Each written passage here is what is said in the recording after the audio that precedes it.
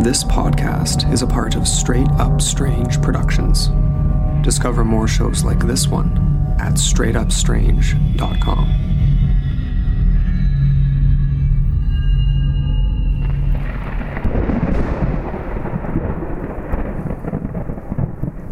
Welcome to Folklore on the Rocks.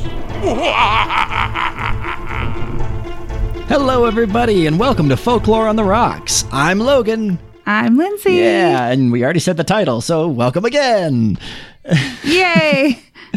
And we're back together, which is a whole thing. Yeah. I want to start by saying great job last week, Lindsay. That was really fun. And thank you. It was so weird. It was a nice, just intimate evening with just Lindsay, only talking about what you wanted to talk about, and it was really cool. I liked it. I'm glad. I hope it didn't bore anybody. No way. I bored myself a little bit, so, it's hard when you're not, talking to someone to have, a conversation. Yeah, it makes it so much easier. I tend to kind of imagine people, listening to stories when I try to read them, but it makes it so much easier to do a show with somebody than just especially a conversational one. No, absolutely. So Logan, do you want to tell us why you were gone last week? Yeah, sorry everybody. I've been very busy. I'm not traveling so much. I'm here in town in Salt Lake, and I'm actually rehearsing for a play. Woohoo! Yeah, I'm going to be in William Shakespeare's A Midsummer Night's Dream. That's coming up. It's apropos. Yeah, that's the August 10th, and it's put together by the Drunken Shakespeare Company. This is something kind of cool and fits with our kind of podcast here. Definitely. One of our chief sponsors is a local distillery. So, which one? That's the Dented Brick Distillery. They're responsible for the Antelope Island gin and vodka lines, and everything I've had from there has been really great. Love it. We'll need to make a cocktail with one of their. Oh yeah, and all their stuff mixes really well. We've had a lot of really great moments as a cast sampling the different drinks. Best show ever. It's been neat to have alcohol be part of the rehearsal process and part of the bonding process. In Utah. Yeah, in Utah, where usually theater is very dry. It's good, clean fun. That's what it is. And hey, that's good times. But it's nice to kind of break out of that a little bit too. We're coming up, and anybody who actually lives in Utah, please hit me up, and I'll make sure you can get tickets if you want to come see it. Anybody who doesn't, well, I hope you have fun plans for August wherever you are. And I will tell you all about it when I go see it. Yeah, Lindsay will have a full review ready. Maybe. I'll be like, yeah, it was good. You did a good job. Oh, yeah. That's usually the extent of my reviews of shows. Yeah, it's usually my whole thing. I liked it, and then walk off, and then 3 days later actually have things to say about it. Something to say, exactly. Yeah, you got to get your brain percolating on it a little bit. It has to incubate for a little bit. So who are you playing? Oh yeah, so I'm playing Lysander. I've actually never played Lysander before. I've done this play a couple of times. I've even directed a version of it for kids, but I've never played Lysander. He's a fun character. Oh, and one kind of neat thing about A Midsummer Night's Dream is it's done a ton of different ways. It's something that is very open to interpretation and can be put in a lot of different genres. And ours is being set in kind of a whimsical fantasy version of pop culture from the 1980s. I'm so excited. Shakespeare really lends itself to being able to do that kind of thing. The stories are so classically human that they can be placed at any time in any situation, and they fit, look back at the Romeo and Juliet movie with Claire Danes and Leonardo DiCaprio. Yeah, and they're having gunfights instead of sword fights. Well, these situations, they're universal to the human condition. Mm-hmm. The struggles of power and love and passion, and some of the histories are a little bit specific, and it's sure you can't do Henry. It's telling kind of a particular story. There's been some talk of me being in a production of Coriolanus coming up in September, which is going to be one of the lesser known and it's going to be all post-apocalyptic, and I'm going to be a cyborg, and it's going to be pretty cool. Dude, so that's going to be awesome. So that's a possibility, but it hasn't officially kicked off yet. But I hope it does. That'd be really cool. that would be a neat thing. I've never done that show. I've never even seen that show. It's one that I've only seen in text format. So You know, one that I really want to see is Titus Andronicus. I've never seen it performed. So bloody Yeah. and gory and dark, and I love that, and I really want to see Yeah, it. remember the part about how we live in Utah? These aren't the kinds of plays that go on all the time. Kind of. Everywhere outside of Cedar Yeah, City. yeah. Because that's, we actually, in Utah, we have something called the Shakespearean Festival. And it's kind of a big deal, It's actually. a pretty cool tradition, and I'm really glad that it's only continued to grow over the years. Yeah, and the caliber of acting in those plays is just insanely good. Like, they are amazing. And probably the best play that I've ever seen was Macbeth there. Ugh, it was amazing. And a lot of it was down to set design. And what they did is... So, Macbeth is a tragedy, right? You're not supposed to say the name, Lindsay. It's bad luck. I'm not into theater. It's okay. Oh, okay. But many people die throughout the play, right? And every time, like, a significant person dies, what would happen is, like, the first time someone died, this bell rang or, like, clock struck or whatever, and the stage, like, flew 12 feet apart. Like, it split down the middle and it flew 12 feet apart from each other. Oh, it rent itself and then asunder? Each time someone died, it went further off until you hit the end where Macbeth is fighting Macduff, and they are just literally, there's just a little staircase platform, and the scrim is like this backdrop of a graveyard, and that's it. Oh, that That's sounds the whole really set. cool. It was amazing. Yeah. So that's the kind of stuff that they do there, and it's stellar. So if you get a chance to go, it's in Cedar City in Utah, which is like very southern Utah. It's close to St. George. Yeah, kinda it's a close to cool Vegas. side of Utah that's very different from Salt Lake. Super deserty. Yeah, bring your mountain bike. It's a fun place to go. Yeah, it's gorgeous. So you can go there and you can go around and go hiking. Like, it's very cool. Yeah. A very different vibe than a lot of other places in Utah. But the Shakespearean Festival has really made it kind of a destination. If anyone ever is considering going to Cedar City or is, thinking of places you could go to get some pretty good Shakespeare, we highly recommend Cedar City, Utah. Yeah. That's a very big one. And they do plays that are not Shakespeare too. They do often do a musical. They usually do a couple of just straight plays, usually ones that I've never heard of, which is nice. Cool. But every time I've gone, I've loved everything I've seen. Yeah. So I've enjoyed everything I've seen there, and I've never had the chance to act there just because living in Salt Lake, it's a couple hours away. yeah, hard commute. Yeah, but it's something that And when he says a couple, he means like 3 or 4. yeah, through the godforsaken desert. It's a Yeah, it's a long drive. you got to know where you're going and really want to get And there. it's boring. Yeah. Yeah.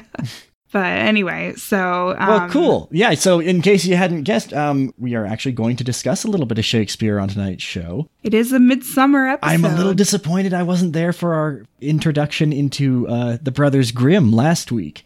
I know, I was I'm so sorry sad. I missed that, but I'm sure we'll touch on them a number of other times. I'm sure. And I know...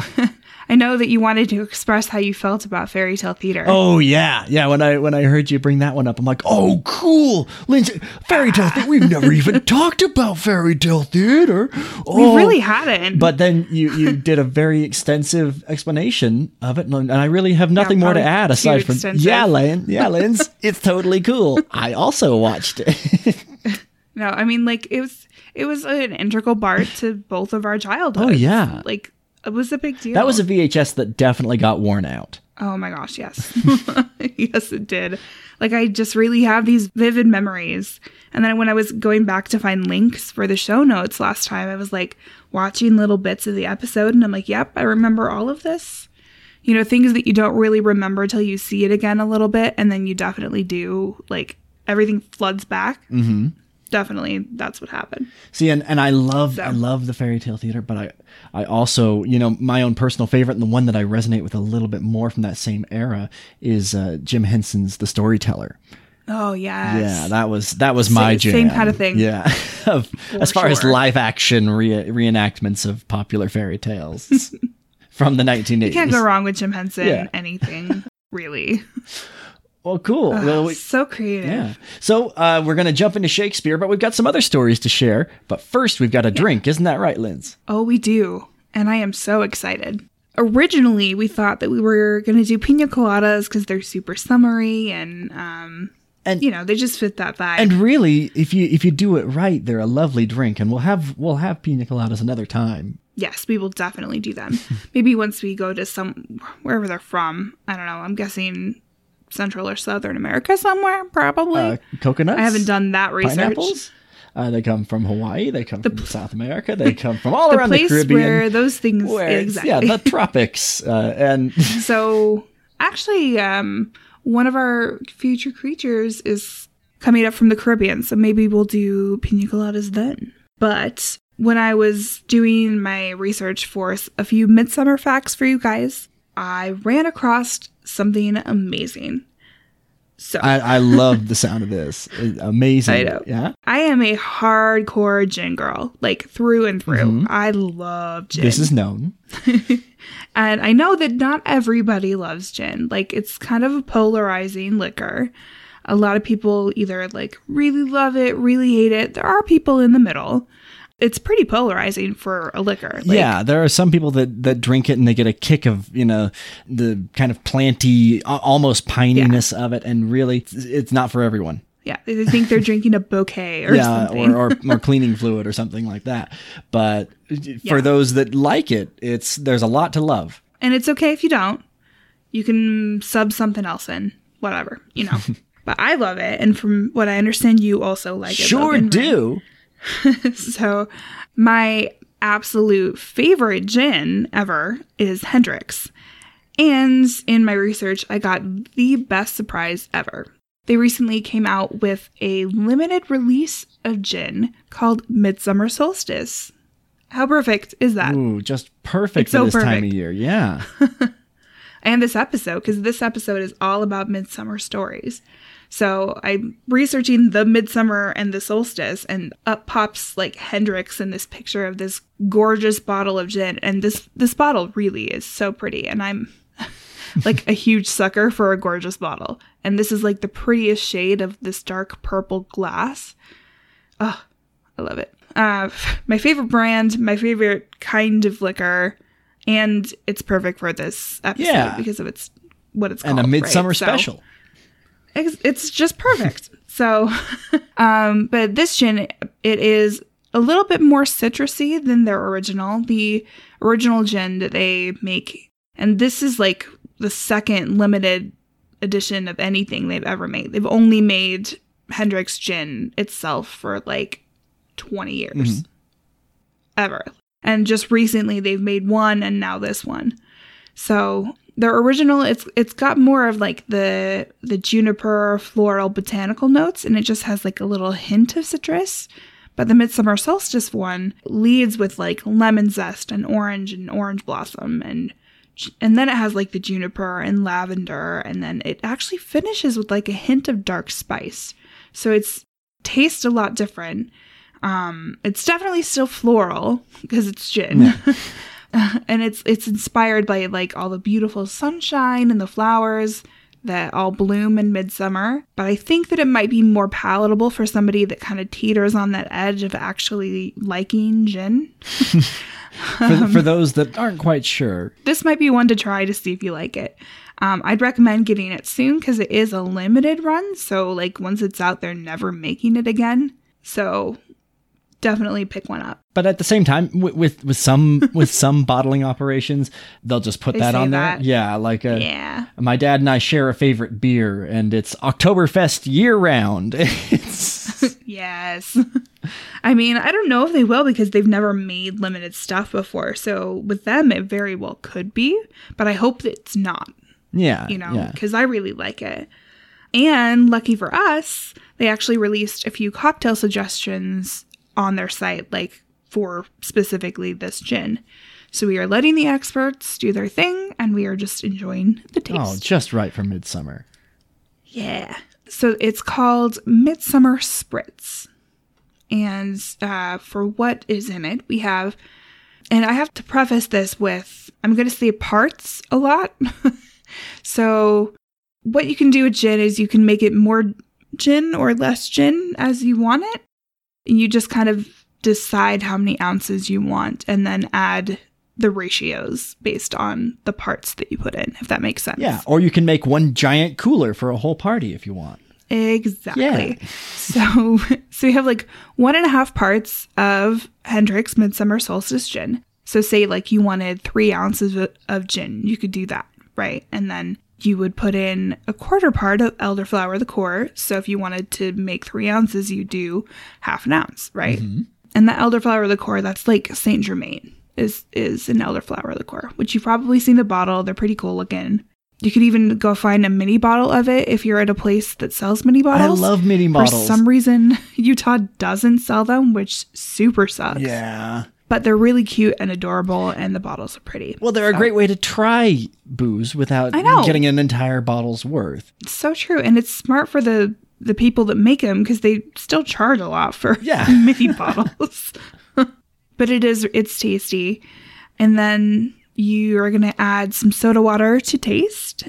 You're going to do a squeeze of lemon, and then you're going to garnish with a slice of orange and a slice of cucumber. So to make it, basically, you just combine the gin, the elderflower liqueur, and the lemon juice into a rocks or wine glass over ice. Gently stir, and then you top it with soda water to taste, and then garnish.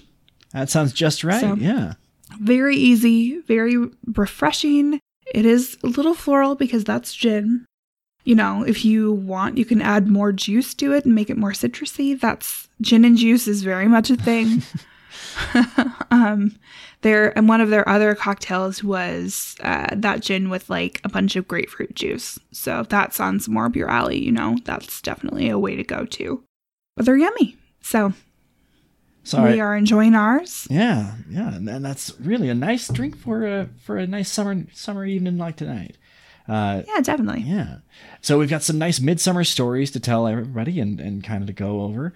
We're going to do just kind of some exploring of this time of year, of this, the solstice some and facts.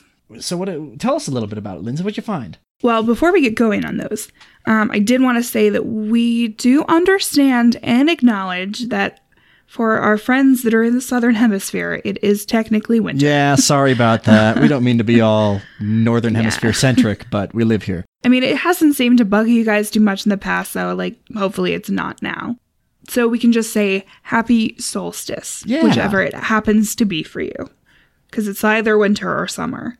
There's no place that it's not one of those two things on Earth. So happy solstice. All right, so let's talk about midsummer and the summer solstice.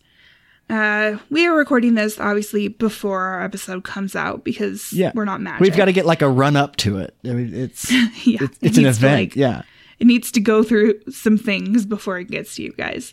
So, as of you hearing this episode, it will have been the summer solstice a couple of days ago. Oh yeah, June 21st. We're letting them behind the curtain. So for like anyone who's like, when did they actually record? Okay, I'll give you a hint. We just had the strawberry moon. All right, that's all you get to know about the magic of podcast life. Giving away all our secrets. Yeah. At least it's not like a month ago.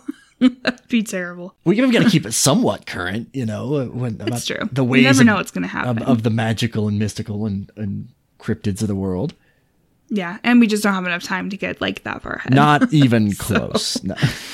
So basically, it was a couple of days ago. It was on June 21st at specifically 3:54 p.m. Universal Time, or UTC, which used to be Greenwich Meridian Time.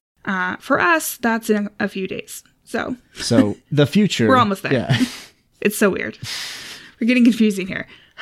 But I hope that you had a magical and sunshiny summer solstice. Yeah. Hello from the past, future people. Yay. I hope life is good up there. I hope your midsummer solstice is really treating you well, or the short day, your winter solstice for you down under folks. There you go. Yeah. Greetings from the past. We hope that we enjoyed our future too. Yeah, I hope we're there too. Hope we're, living it up. That sounds good. For sure. Yeah. So that was the summer solstice specifically. Like it's a scientific thing, right? Midsummer itself refers to the period of time around the summer solstice. So it's like between June 19th and 25th. The exact dates of the celebrations within Midsummer vary between cultures, like all over the world. Nowadays, specifically, Midsummer Day is on June 24th, which means that Midsummer Night is tonight, June 23rd. So, more on that date designation thing in a bit, because I did say it was a period of time and also said that it was a specific day. Stay tuned. And it's both. You may be wondering, doesn't the solstice mark the start of summer? I was wondering that. And if so, what's up with this whole midsummer thing, right? How can it be both the beginning and the middle of summer? Yeah. Well, you can blame astronomers and meteorologists for not being able to agree on a summer start date. Oh, yeah. It's like a Brontosaurus apatosaurus kind of thing. Exactly. Yeah. For a dinosaur film. Which is not me. Yeah, if you can bring it back to a dinosaur level, I can grasp it. I'm sure there are others like to me. bring that. Okay, I get it now. I can equate this to that. Got it. Basically, astronomical summer begins on June 21st because it's determined by Earth's position relative to the sun. The exact time of it changes each year, and that's why we can say with precision, what time the solstice occurs. And then the meteorological summer is determined by temperature. So it starts around June 1st and ends in August, which makes solstice a lot closer to the middle of summer. Like not quite middle, but like a lot closer. Weirdly, the Earth is actually the farthest away from the sun during the summer solstice of the northern hemisphere. Like the heat comes from the tilt of the Earth, not the distance. Yep.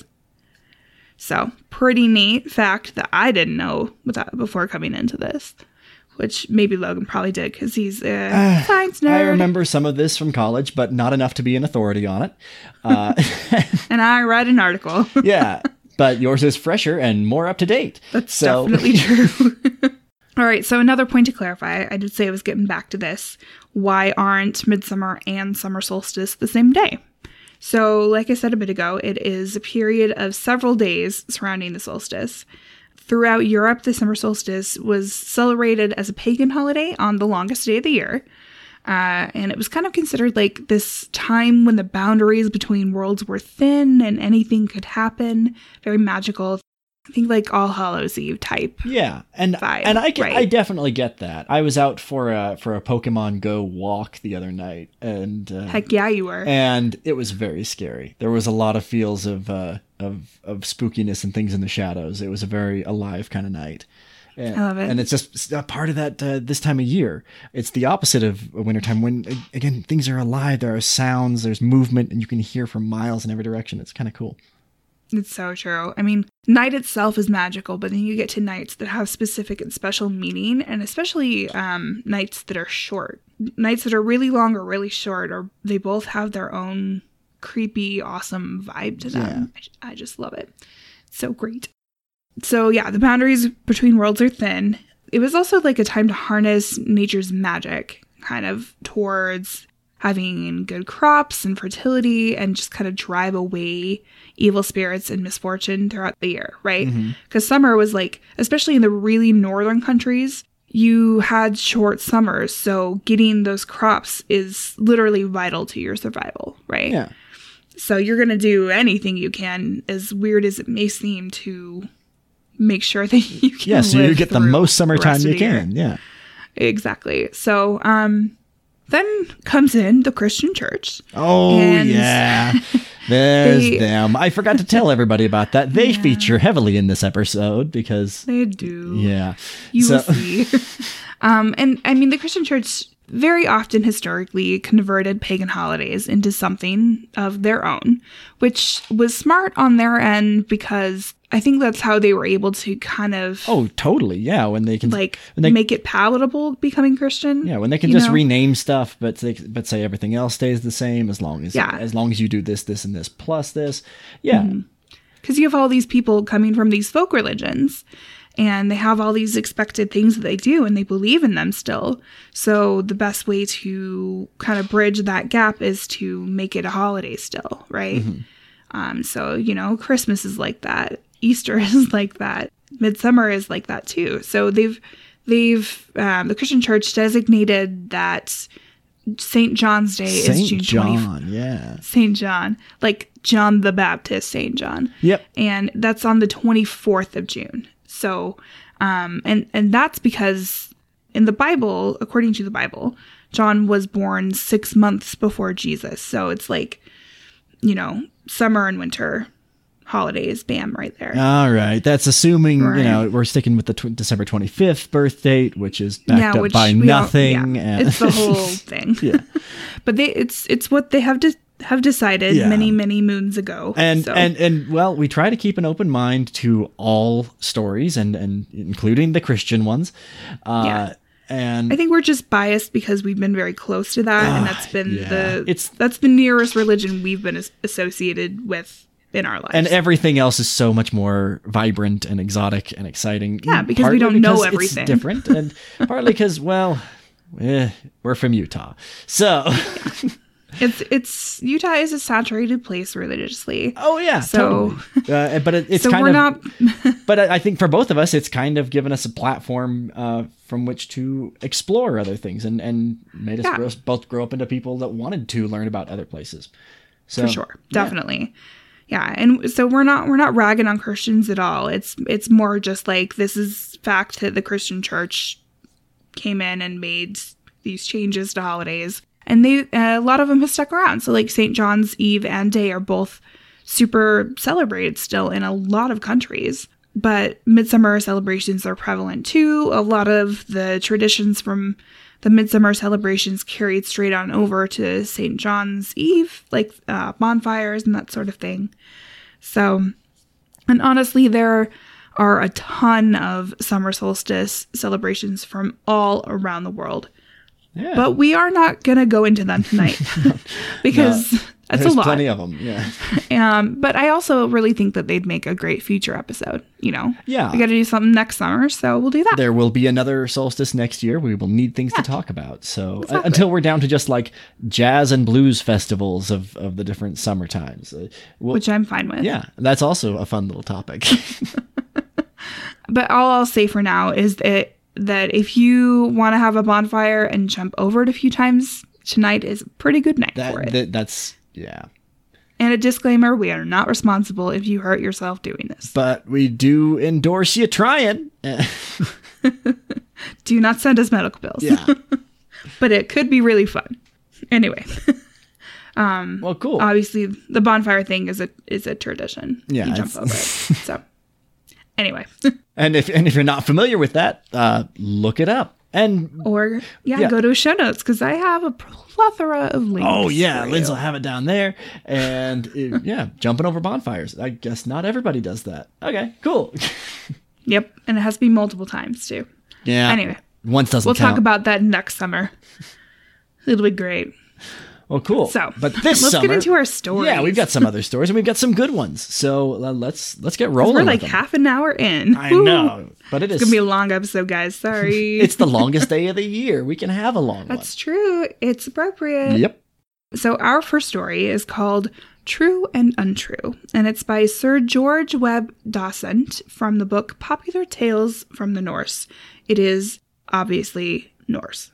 All right. So- Let's check it out. True and untrue. Once on a time there were two brothers. One was called True, and the other Untrue. True was always upright and good toward all, but Untrue was bad and full of lies, so that no one could believe what he said. Their mother was a widow and hadn't much to live on, so when her sons had grown up, she was forced to send them away, that they might earn their bread in the world. Each got a little scrip with some food in it, and then they went their way. Now when they had walked till evening, they sat down on a windfall in the wood, and took out their scraps, for they were always hungry after walking the whole day, and thought a morsel of food would be sweet enough. "If you're of my mind," said Untrue, "I think we had better eat out of your scrip, so long as there is anything in it, and after that we can take it to mine." Yes, True was all pleased with this, so they fell to eating. But Untrue got all the best bits, and stuffed himself with them, while True only got the burnt crusts and scraps. Next morning they broke their fast off True's food, and they dined off it too, and then there was nothing left in his scrip. So when they had walked till late at night, and were ready to eat again, True wanted to eat out of his brother's scrip, but Untrue said no. The food was his, and that he only had enough for himself. "Nay, but you ate of my scrip so long as there was anything in it," said True. "All very fine, I dare say," answered Untrue. "But if you are such a fool as to let others eat up your food before your face, you must make the best of it. For now all you have to do is sit there and starve." "Very well," said True. "You're untrue by name and untrue by nature. So you have been, and so you will be all your life long." But when Untrue heard this, he flew into a rage, and rushed at his brother, and plucked out both of his eyes. "Now try if you can. See whether folk are untrue or not, you blind buzzard." And so saying, he ran away, and left him. Poor True! There he went walking along, and feeling his way through the thick wood, blind and alone. He scarce knew which way to turn, when all at once he caught hold of the trunk of the great bushy lime tree. So he thought he would climb up into it, and sit there till the night was over for fear of the wild beasts. "When the birds begin to sing," he said to himself, "then I shall know it is day, and I can try to grope my way farther on." So he climbed up into the lime tree. After he had sat there a little time, he heard how someone came and began to make a stir and clatter under the tree. And soon after, others came. And when they began to greet one another, he found out it was Bruin the bear, and Greylegs the wolf, and Slyboots the fox, and Longears the hare, who had come to keep St. John's Eve under the tree. So they began to eat and drink and be merry, and when they had done eating, they fell to gossiping together. At last the fox said, "Shan't we each of us tell a little story while we sit here?" Well, the others had nothing against that. It would be good fun, they said, and the bear began, for you may fancy he was king of the company. The King of England," said Bruin, "has such bad eyesight that he can scarce see a yard before him. And if he only came to this lime tree in the morning, when the dew is still on the leaves, and took and rubbed his eyes with the dew, he would get back his sight as good as ever." "Very true," said Greylegs. "The King of England has a deaf and dumb daughter, too. But if he only knew what I know, he would soon cure her. Last year she went to the communion. She let a crumb of bread fall out of her mouth, and a great toad came and swallowed it down. But if they only dug up the chancel floor, they would find the toad sitting right under the altar rails, with the bread still sticking in its throat. If they were to cut the toad open and take and give the bread to the princess, she would be like other folk again, as to her speech and hearing." "That's all very well," said the fox. "But if the King of England knew what I know, he would not be so badly off for water in his palace. For under the great stone, in his palace yard, is a spring of the clearest water one could wish for, if he only knew to dig for it there." "Ha!" said the hare in a small voice. "The King of England has the finest orchard in the whole land, but it does not bear so much as a crab, for there lies a heavy gold chain in 3 turns round the orchard. If he got that dug up, there would not be a garden like forbearing in all his kingdom." "Very true, I do say," said the fox. "But now it's getting very late, and we may as well go home." So they all went away together. After they were gone, True fell asleep as he sat up in the tree. But when the birds began to sing at dawn, he woke up, and took the dew from the leaves, and rubbed his eyes with it, and so got his sight back, as good as it was before Untrue plucked his eyes out. Then he went straight to the King of England's palace, and begged for work, and got it on the spot. So one day the king came out into the palace yard, and when he had walked about a bit, he wanted to drink out of his pump, for you must know the day was hot, and the king was very thirsty. But when they poured him a glass, it was so muddy and nasty and foul that the king got quite vexed. "I don't think there's ever a man in my whole kingdom who has such bad water in his yard as I, and yet I bring it in pipes from far over hill and dale," cried out the king. "Like enough, your majesty," said True. "But if you would let me have some men to help me dig up this great stone which lies here in the middle of your yard, you would see good water, and plenty of it." Well, the king was willing enough, and they had scarcely got the stone well out, and dug under it a while before a jet of water sprang out high up into the air, as clear and full as if it came out of a conduit, and clearer water was not to be found in all of England. A little while after, the king was out in his palace yard again, and there came a great hawk flying after his chicken, and all the king's men began to clap their hands and bawl out, "There he flies! There he flies!" The king caught up his gun and tried to shoot the hawk, but he couldn't see so far, so he soon fell into great grief. "Would to heaven," he said, "there was anyone who could tell me a cure for my eyes, for I think I shall soon go quite blind." "I can tell you one soon enough," said True. And then he told the king what he had done to cure his own eyes. And the king set off that very afternoon to the lime tree, as you may fancy, and his eyes were quite cured as soon as he rubbed them with the dew which was on the leaves in the morning. From that time forth there was no one whom the king held so dear as True, and he had to be with him wherever he went, both at home and abroad. So one day, as they were walking together in the orchard, the king said, "I can't tell how it is that I can't. There isn't a man in England who spends so much on his orchard as I, and yet I can't get one of these trees to bear so much as a crab." "Well," said True, "if I may have what lies 3 times twisted round your orchard, and men to dig it up, your orchard will soon bear well enough." Yes, the king was quite willing. So True got men and began to dig, and at last he dug up the whole gold chain. Now True was a rich man, far richer indeed than the king himself. But still the king was well pleased, for his orchard bore so that the boughs of the trees hung down to the ground, and such sweet apples and pears nobody had ever tasted.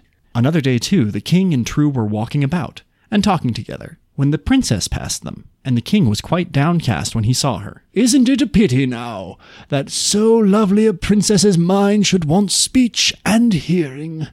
he said to True. "Aye, but there is a cure for that," said True. When the king heard that, he was so glad that he had promised him the princess to wife, and half his kingdom into the bargain, if he could get her right again. So True took a few men, and went into the church, and dug up the toad, which sat under the altar rails. Then he cut open the toad, and took out the bread, and gave it to the king's daughter. And from that hour she got back her speech, and could talk like other people. Now True was to have the princess, and they got ready for the bridal feast. And such a feast there had never been seen before. It was the talk of the whole land. Just as they were in the midst of dancing the bridal dance, in came a beggar lad, and begged for a morsel of food. And he was so ragged and wretched that everyone crossed themselves when they looked at him. But True knew him at once, and saw that it was Untrue, his brother. "Do you know me again?" said True. "Oh, where should I, one such as I, have ever seen so great a lord?" said Untrue. "Still, you have seen me before," said True. "It was I whose eyes you plucked out a year ago this very day. Untrue by name and untrue by nature. So I said before, and so I say now. But you are still my brother, and so you shall have some food. After that, you may go to the lime tree, where I sat last year. If you hear anything that can do you good, you'll be lucky." So Untrue did not wait to be told twice. If True has got so much good by sitting in the lime tree that in 1 year he has come to be king over half England, what good may not I get?" he thought. So he set off and climbed into the lime tree. He had not sat there long before all the beasts came as before, and ate and drank, and kept St. John's Eve under the tree. When they had left off eating, the fox wished that they should begin to tell stories, and Untrue got ready to listen with all his might till his ears were almost fit to fall off. But Bruin the bear was surly, and growled and said, Someone has been chattering about what we said last year, and so we will hold our tongues about what we know." And with that, the beasts bade one another good night, and parted, and Untrue was just as wise as he was before. And the reason was that his name was Untrue, and his nature untrue too. All right, so Untrue was so weaselly. He was a bad guy and got kind of his comeuppance. I will say that he did have a lot of personality for such a short story, like a super terrible personality, but it was very present. Yeah, this was a very character dense kind of story, and I liked some of the writing. That when I was picking voices for these characters, there was just enough description to the characters to make it kind of fun to. I don't know. Oh yeah, for sure. And I loved your voices. Oh, thank you. They are so fun, especially the animals. Yeah, those are all voices I try on my dog before putting into the stories. So, he's my focus group. Yeah. He's like, this again. He's like, that. You shouldn't do that one, Logan. Okay. No, you keep it up. And they have the best names, like Slyboots. Yeah, I love that all the animals had names. That Greylegs the wolf and Bruin the bear. Cool. Yeah. So I liked all the animals in that one.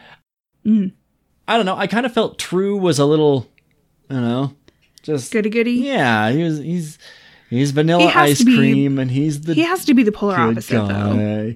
Yeah. He's exactly what you'd expect. The hero, right? Yeah. Towards the beginning of the story, with Untrue plucking out True's eyes, like, that's a pretty harsh reaction to somebody's criticism. Yeah, that's where it rang a little bit Norse to me, right? Yeah, that's exactly what I thought. I was like, then again, it's like a Norse tale, so maybe that has something to do with it. So, Logan. Yes. You are somebody that I would expect to be able to survive hardship in nature. What would you do if somebody plucked your eyes out? Oh, if somebody plucked my eyes out. Now first of all, middle of the woods. That's hard. That's a toughie. But yeah.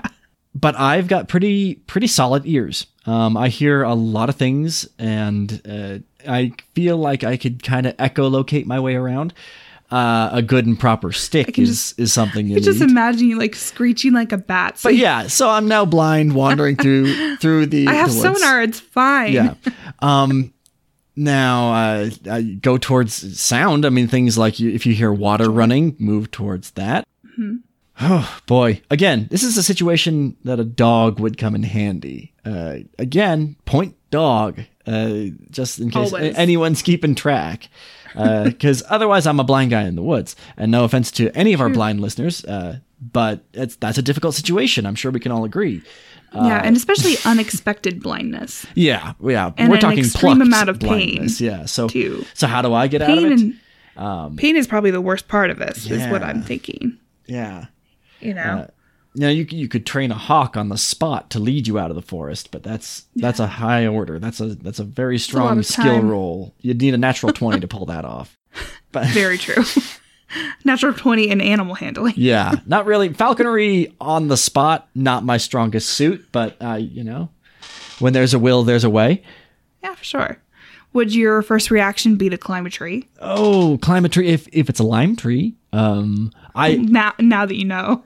I fun fact, I was climbing a tree this afternoon. I was in an arboreal state not long ago.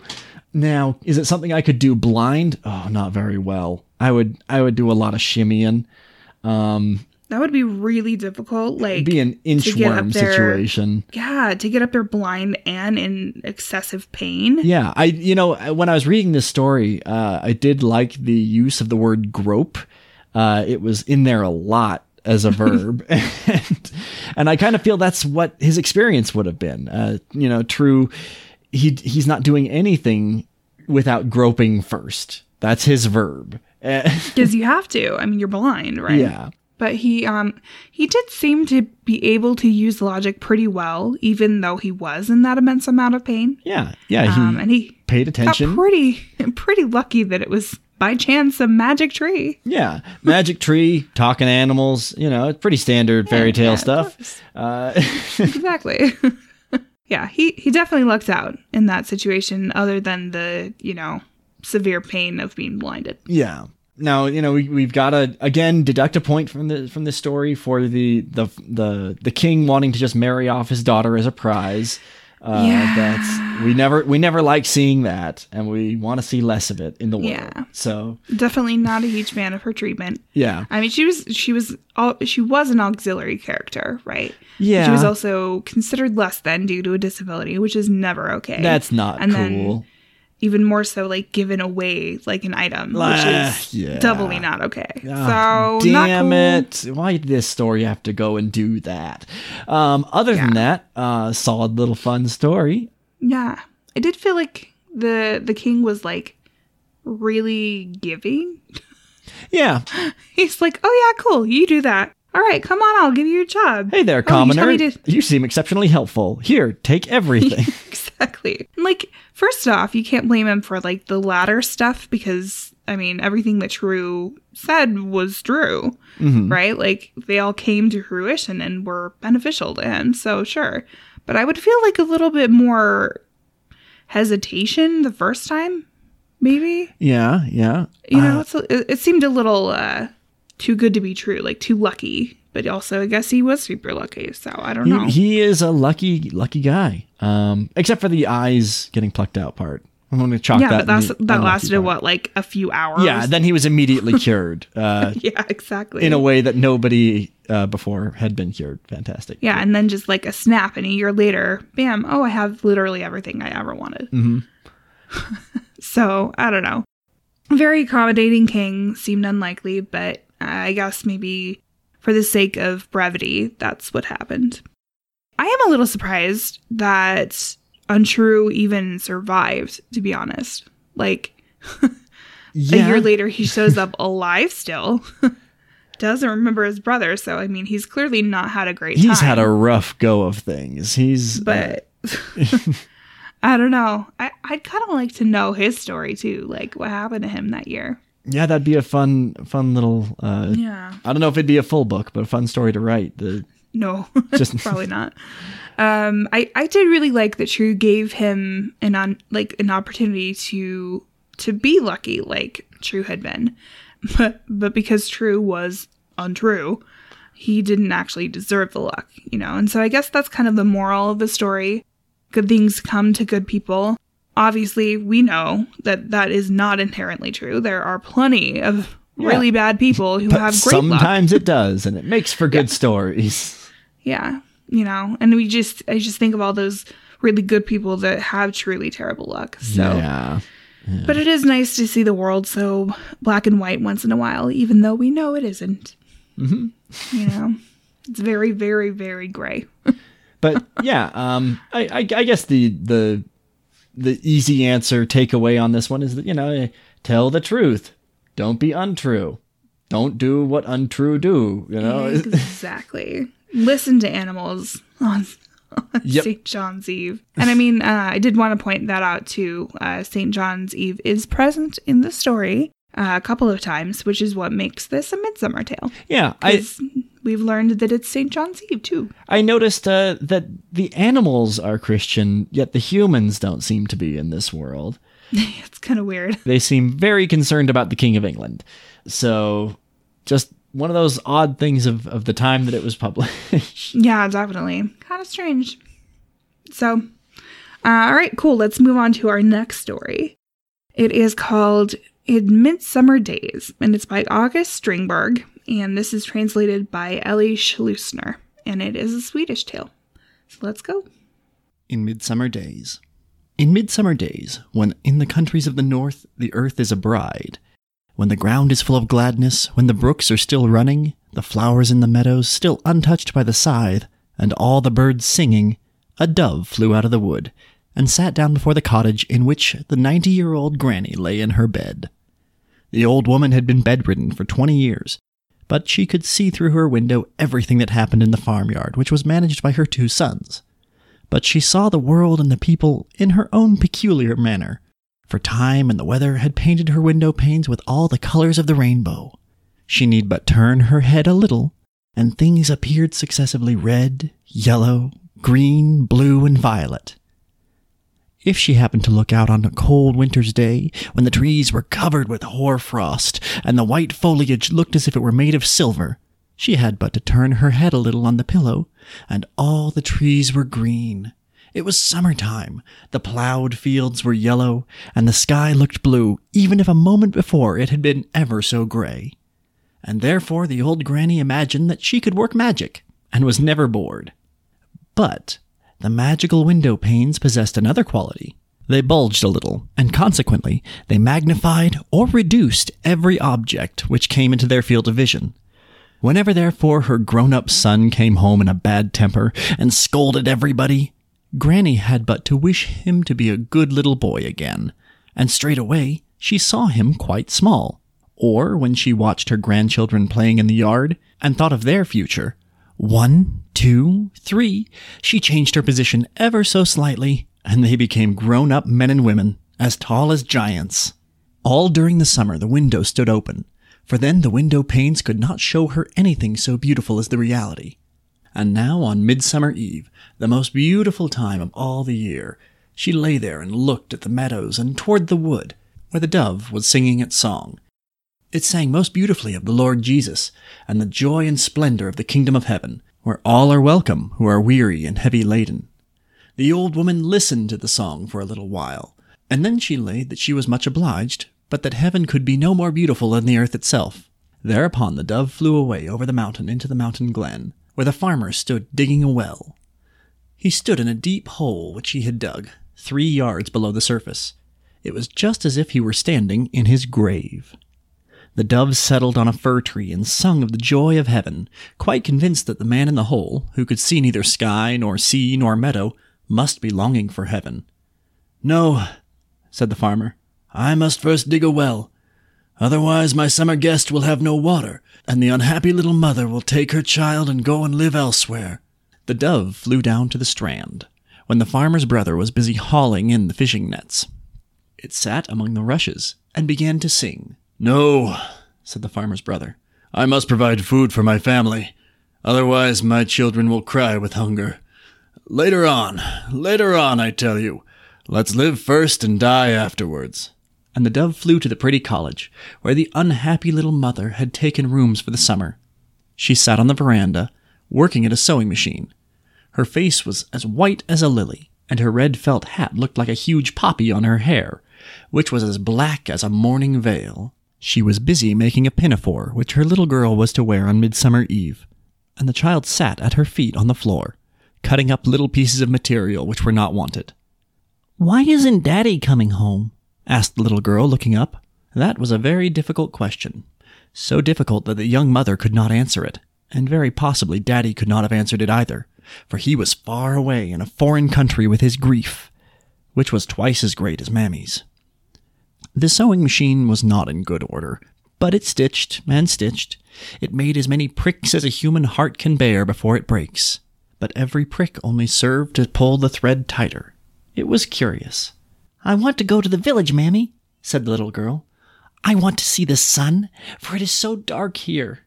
"You shall go and play in the sunshine this afternoon, darling." I must tell you that it was very dark between the high cliffs on this side of the island. The cottage stood in a gloomy pine grove, which completely hid the view of the sea. "And I want you to buy me lots of toys, Mammy." "Darling, we have so little money to buy toys with," answered the mother, bending her head still lower over their work. And that was the truth, for their comfort had changed into penury. They had no servant, and the mother had to do the whole housework herself. But when she saw the sad face of the little girl, she took her on her knees. "Put your little arms round Mammy's neck," she said. The little one obeyed. "Now give Mammy a kiss." The rosy little half-open mouth, which looked like the mouth of a little bird, was pressed against her lips. And when the blue eyes, as blue as the flower of the flax, smiled into hers, her beautiful face reflected the sweet innocence of the little one, and made her look like a happy child herself, playing in the sunshine. "No use my singing to them of the kingdom of heaven," thought the dove. "But if I can in any way serve them, I will." And then it flew away toward the sunny village, for it had work to do there. It was afternoon now. The little mother took a basket on one arm and the child's little hand into hers, and they left the cottage. She had never been to the village, but she knew that it was situated somewhere towards sunset, on the other side of the island, and the farmer had told her that she would have to get over 6 stiles and walk through 6 latticed gates before she could get there. And on they went. Their way lay along a footpath, full of stones and old tree roots, so that she was obliged to carry the little girl, and that was very hard work. The doctor had told her that the child must not strain her left foot, because it was so weak that it might easily have grown deformed.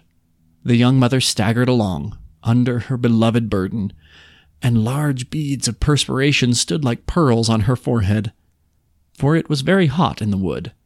"I'm so thirsty, Mammy," whispered the little complaining voice.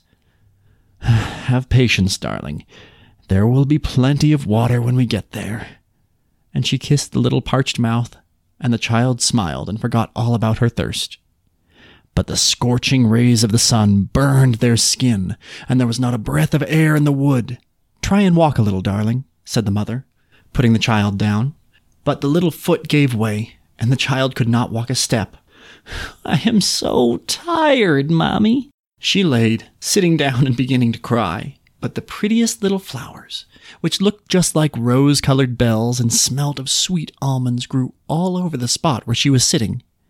She smiled when she saw them, for she had never seen anything half as lovely, and her smile strengthened the heart of the mother, so that she could continue her walk with the child in her arms. Now they had arrived at the first gate. They passed through it and carefully refastened the latch. All of a sudden, they heard a noise like a loud neighing. A horse galloped towards them, blocked the path, and neighed again. Its neighing was answered on the right and the left, and from all sides of the wood. The ground trembled, the branches of the trees cracked, and the stones were scattered in all directions by the approaching hoofs. In less than no time, the poor, frightened travelers were surrounded on all sides by a herd of savage horses. The child hid her face on her mother's shoulder, and her little heart ticked with fear like a watch. "I am so frightened," she whispered. "Oh, Father in heaven, help us," prayed the mother. At the same moment, a blackbird, sitting on a fir tree, began to sing. The horses scudded away as fast as they could, and there was once more silence in the wood. They came to the second gate, walked through and refastened the latch. They were on fallow ground now, and the sun scorched them even worse than it had done before. They saw before them rows and rows of dull clods of earth, but in a steep place, the clods suddenly began to move, and then they knew that what they had taken for clods of earth were really the backs of a flock of sheep.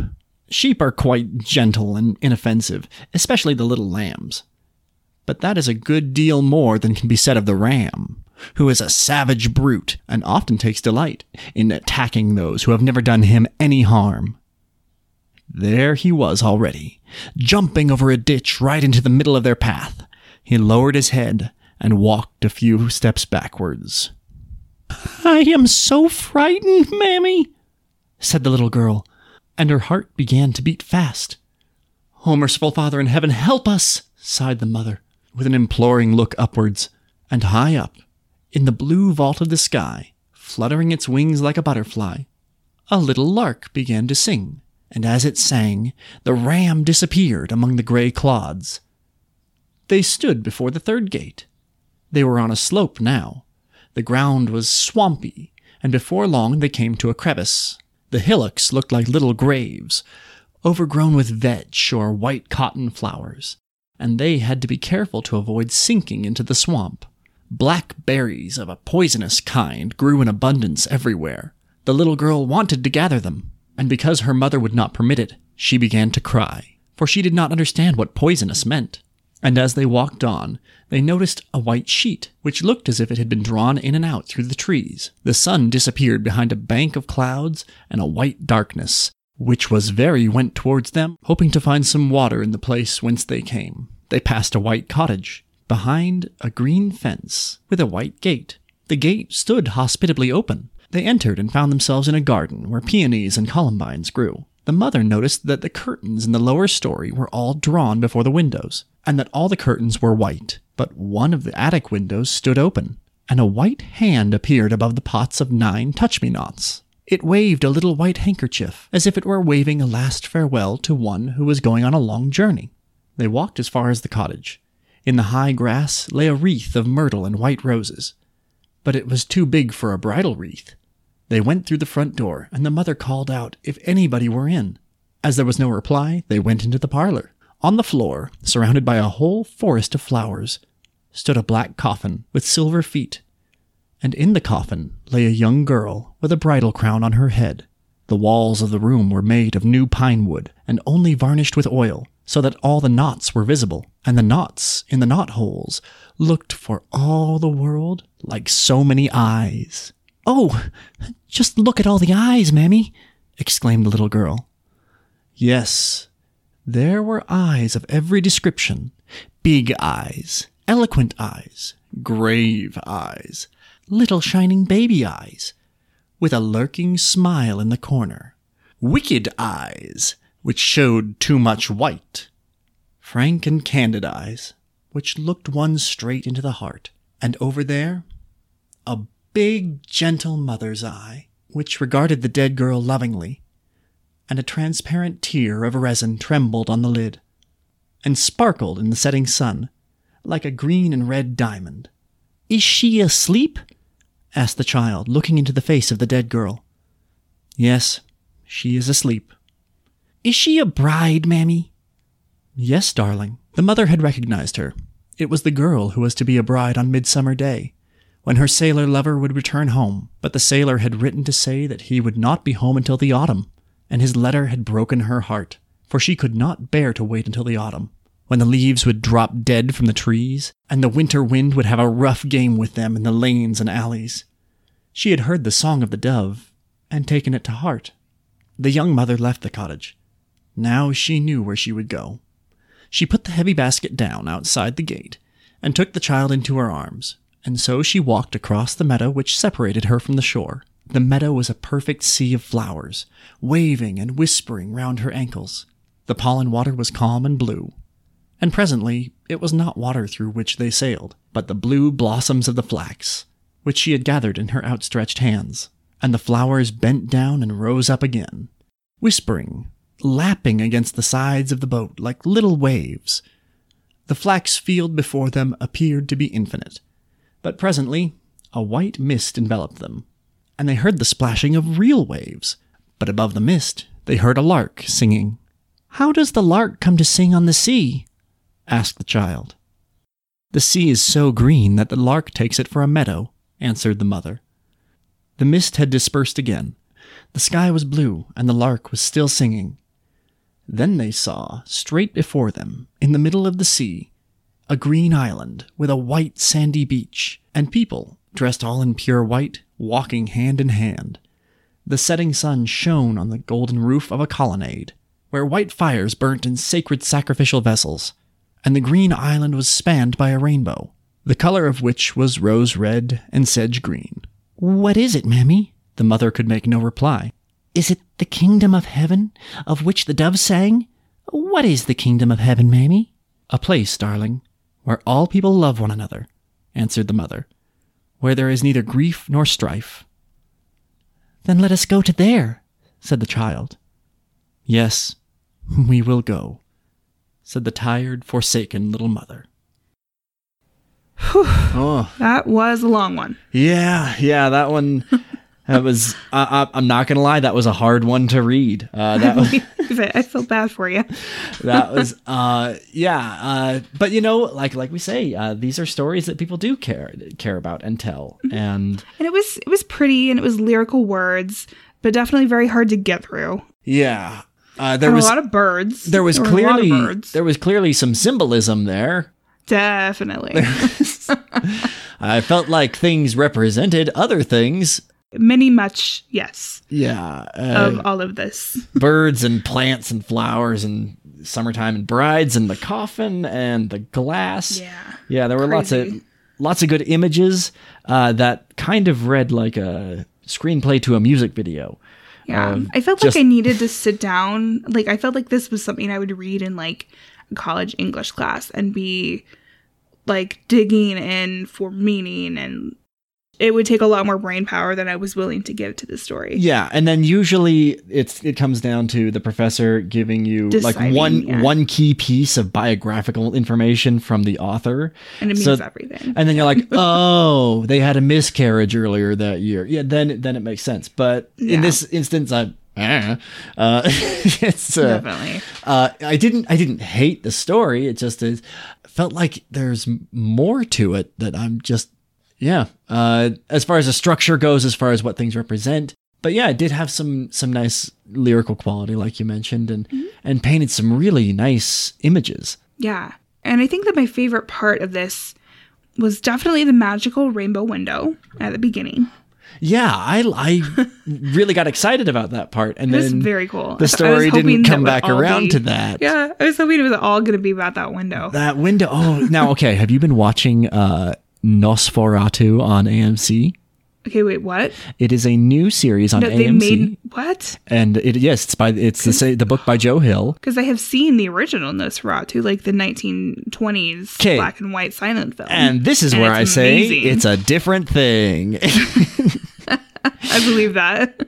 There's not much more to go from there. Yeah. So, but it's a modern kind of soul vampire, and so Joe Hill is the pen name of the guy who is Stephen King's son, whose real name I have forgotten, but Joe Hill is who you need to know. Yeah. So anyway, Joe Hill, Mr. King, too. Mr. King the Junior. Yes.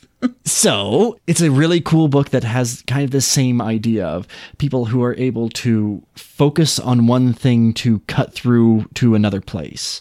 Interesting. And- That's a really cool concept. And that image of, just manipulating oneself and one's own perspective just enough to see something different. I really liked that. That was something that did kind of jive and resonate with me. I need to check that show out. Yeah, please do. That sounds right up my alley. It's scary. It's odd that they are releasing it in summertime.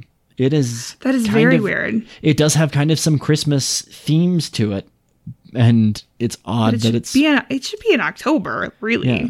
It's But pretty sweet Nosferatu. show. If anyone has AMC out there, give that one a shot. Zachary Quinto plays both old version and young version of I himself. love Zachary Quinto. Yeah, He's so good as Sylar. If you guys ever watched Heroes, man, yeah. He's so good. and he's very scary in this one. And a great Spock too. He's very Yeah, versatile. he's a pretty good Spock.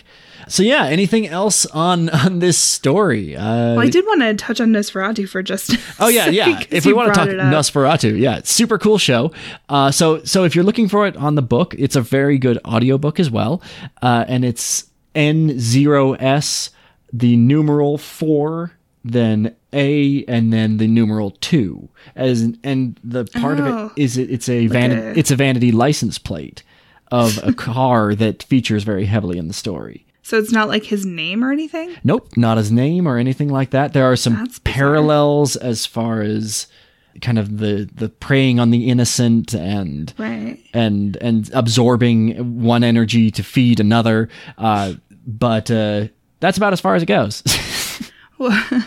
Well, what I wanted to say about Nosferatu, though, is I mentioned earlier that one of the best plays I ever saw was Macbeth, right? Yeah. The other best play I've ever seen was Nosferatu. It was a college performance, and I can't remember where. I think it was like UVU, I think, which is the local school here.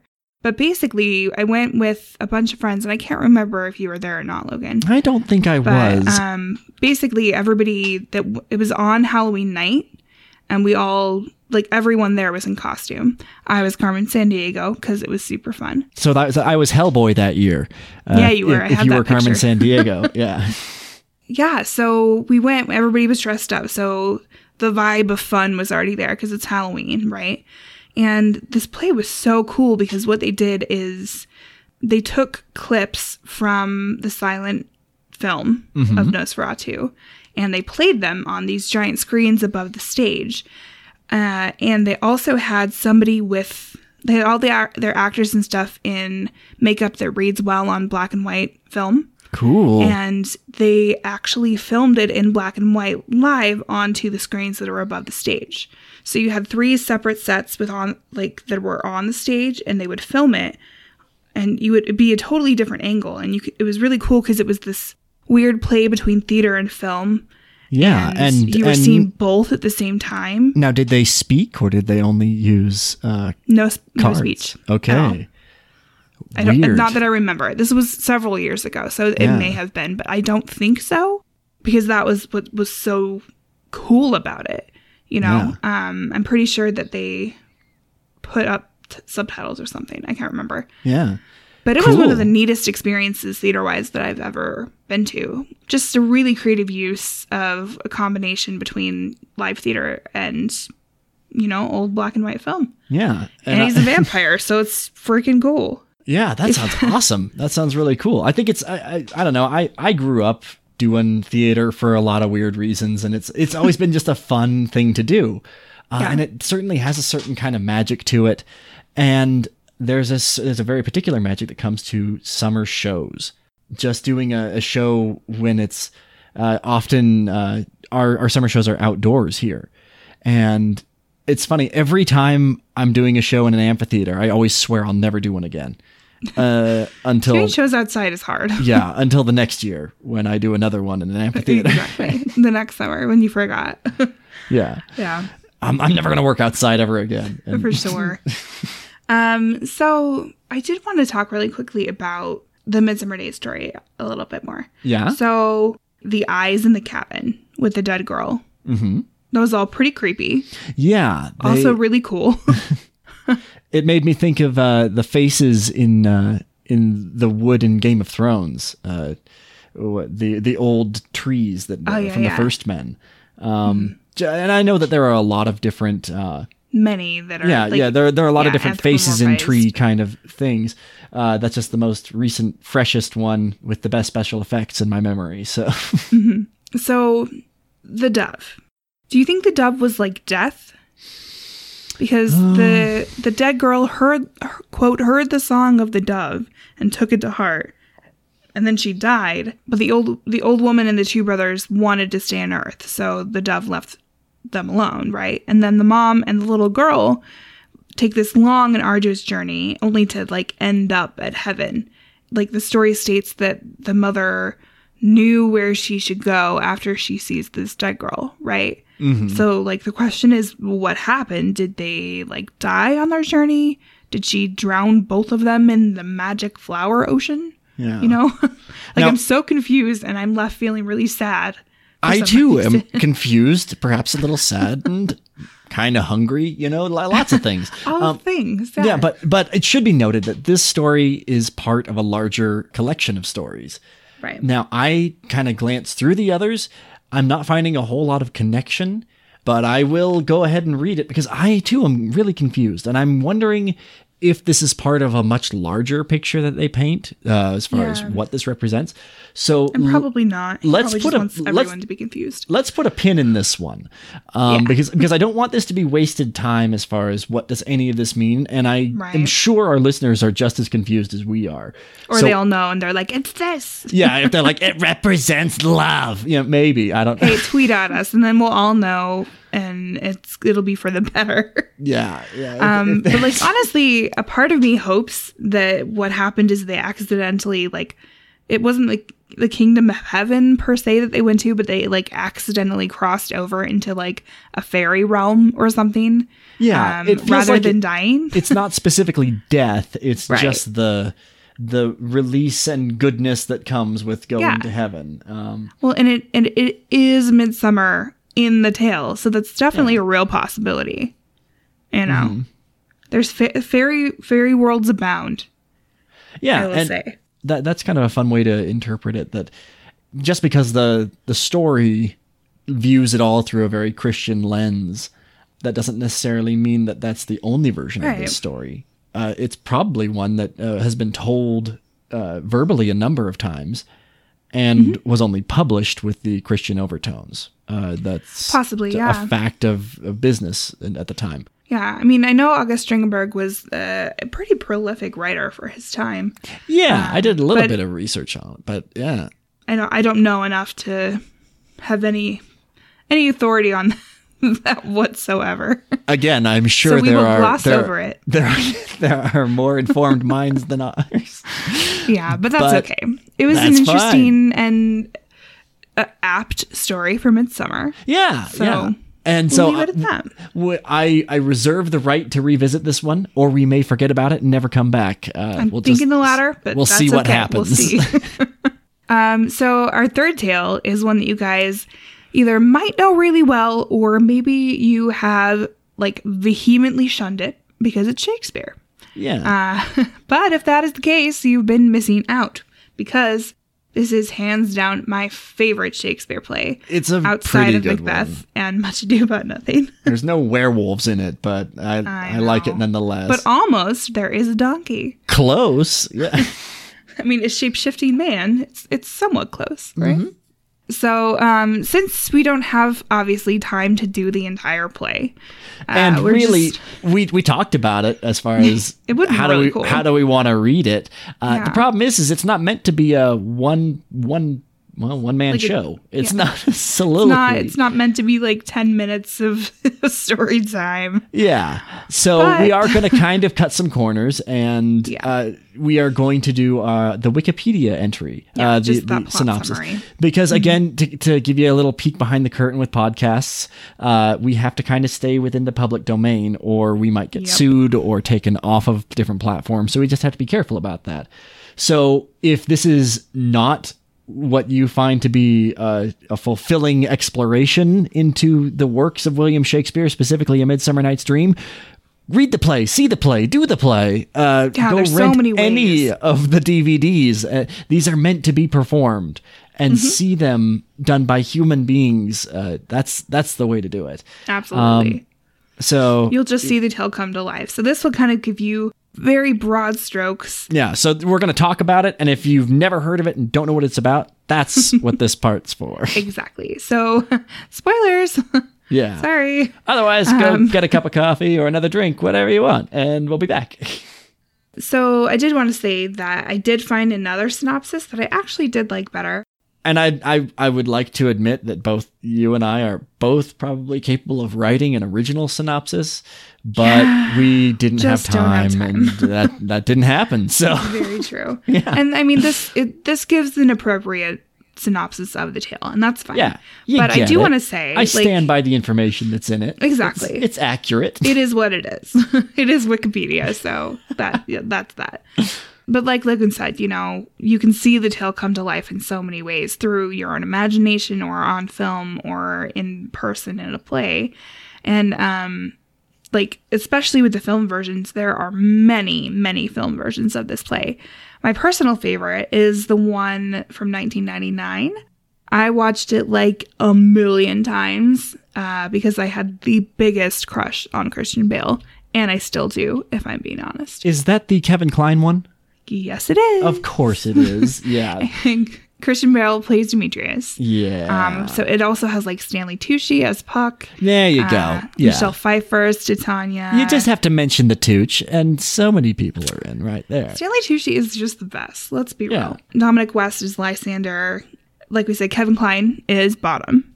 And we've got like Callista Flockhart, Anna Friel. Who else is in there? Rupert Everett is Oberon. I actually think that was the first version of this show that I ever saw. Yeah, same. And it was a good entry point into it. So Definitely. They do a really good job of the story. Like, it's not the best film that's ever made, but it definitely gives you the Midsummer Night's Dream vibe. Oh, Yeah. if you So haven't that- guessed by now, we're doing Midsummer Night's Dream. yeah, we're going to talk about it a little bit here. I just realized I hadn't said that. Yeah, we're getting ahead of ourselves. So what do you say we stop real quick? Let's do the Wikipedia article now for Got it. anybody who doesn't know what it's about, and we'll come right back. Sounds good. Okay. Plot synopsis for A Midsummer Night's Dream by William Shakespeare. Taken from Wikipedia, the free encyclopedia. The play consists of 4 interconnecting plots, connected by a celebration of the wedding of Duke Theseus of Athens and the Amazon Queen Hippolyta, which are simultaneously set in the woodland and in the realm of fairyland, under the light of the moon. The play opens with Hermia, who is in love with Lysander, resistant to her father Aegeus' demand that she wed Demetrius, whom he has arranged for her to marry. Helena, Hermia's best friend, pines unrequitedly for Demetrius, who broke up with her to be with Hermia. Enraged, Aegeus invokes an ancient Athenian law before Duke Theseus, whereby a daughter needs to marry a suitor chosen by her father, or else face death. Theseus offers her another choice: lifelong chastity, as a nun, worshipping the goddess Artemis. Peter Quince and his fellow players Nick Bottom, Francis Flute, Robin Starveling, Tom Snout, and Snug plan to put on a play for the wedding of the Duke and the Queen. The most lamentable comedy and most cruel death of Pyramus and Thisbe. Quince reads the names of the characters and bestows them upon the players.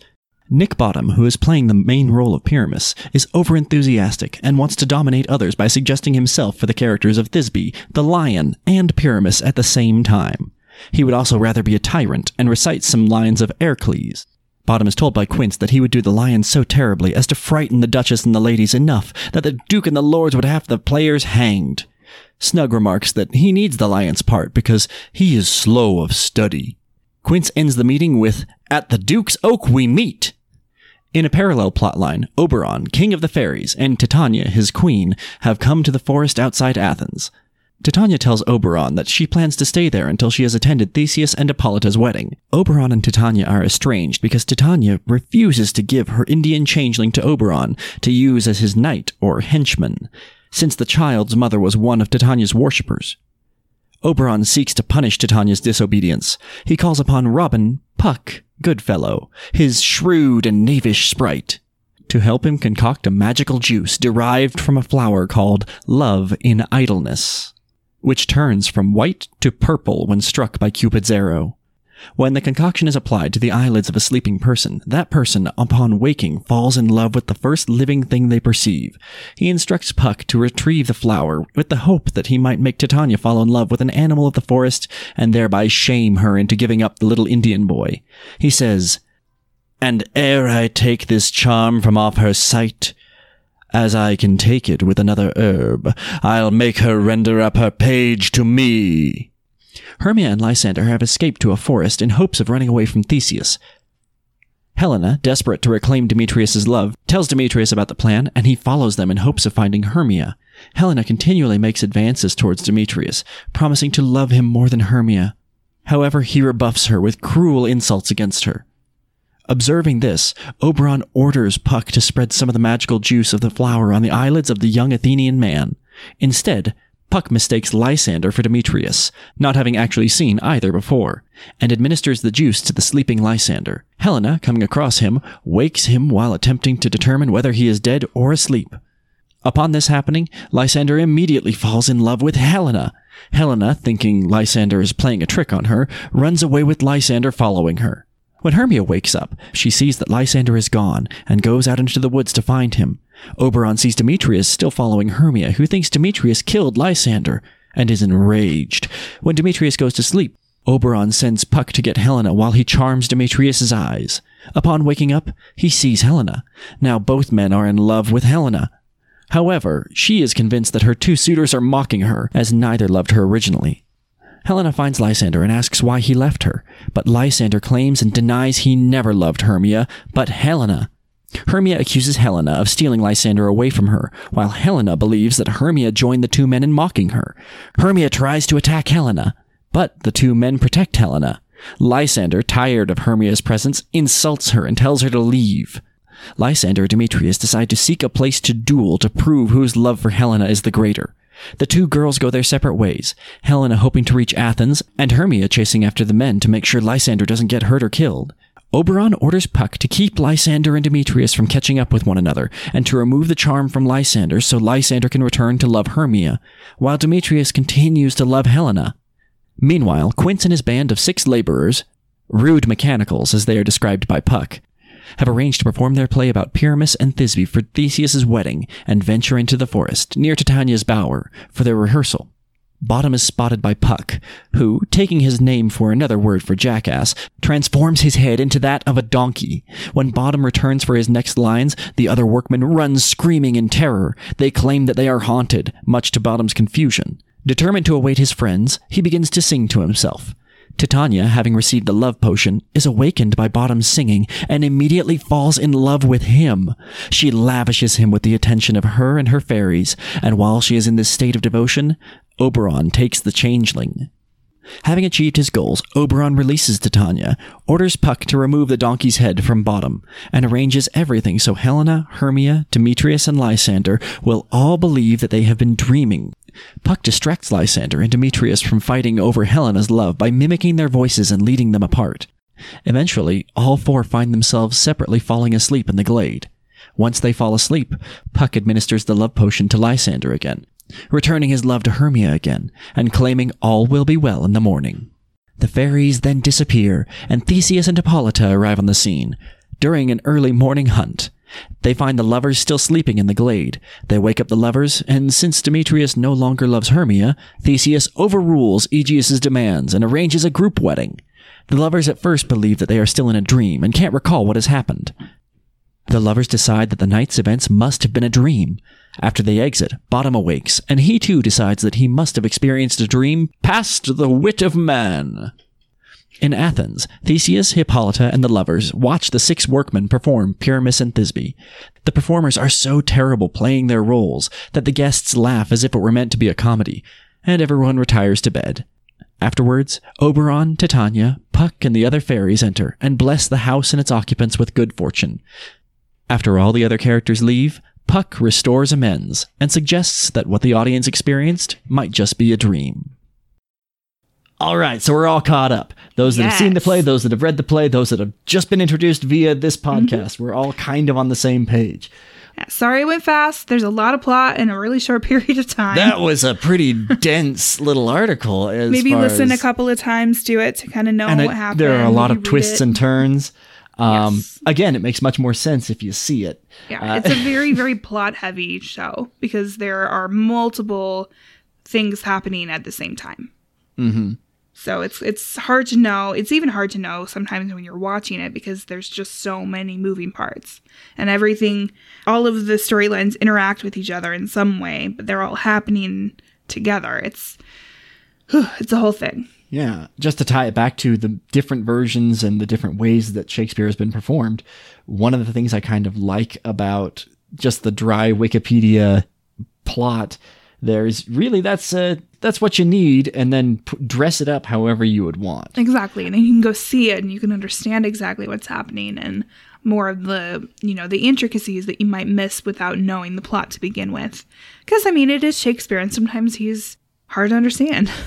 Especially for the layperson watching a play, that you'd never seen before, right? Yeah. Now, there are those who might say that Shakespeare's been done, that he's overrated, that he stole most of his plays, all the kind of haters that are out there. And really, no one's making you go see it. That he wasn't even Shakespeare. Yeah, that wasn't even Shakespeare. Whole thing. Yeah. That's a way for those big that rabbit do enjoy, hole. We're not going down. Yeah.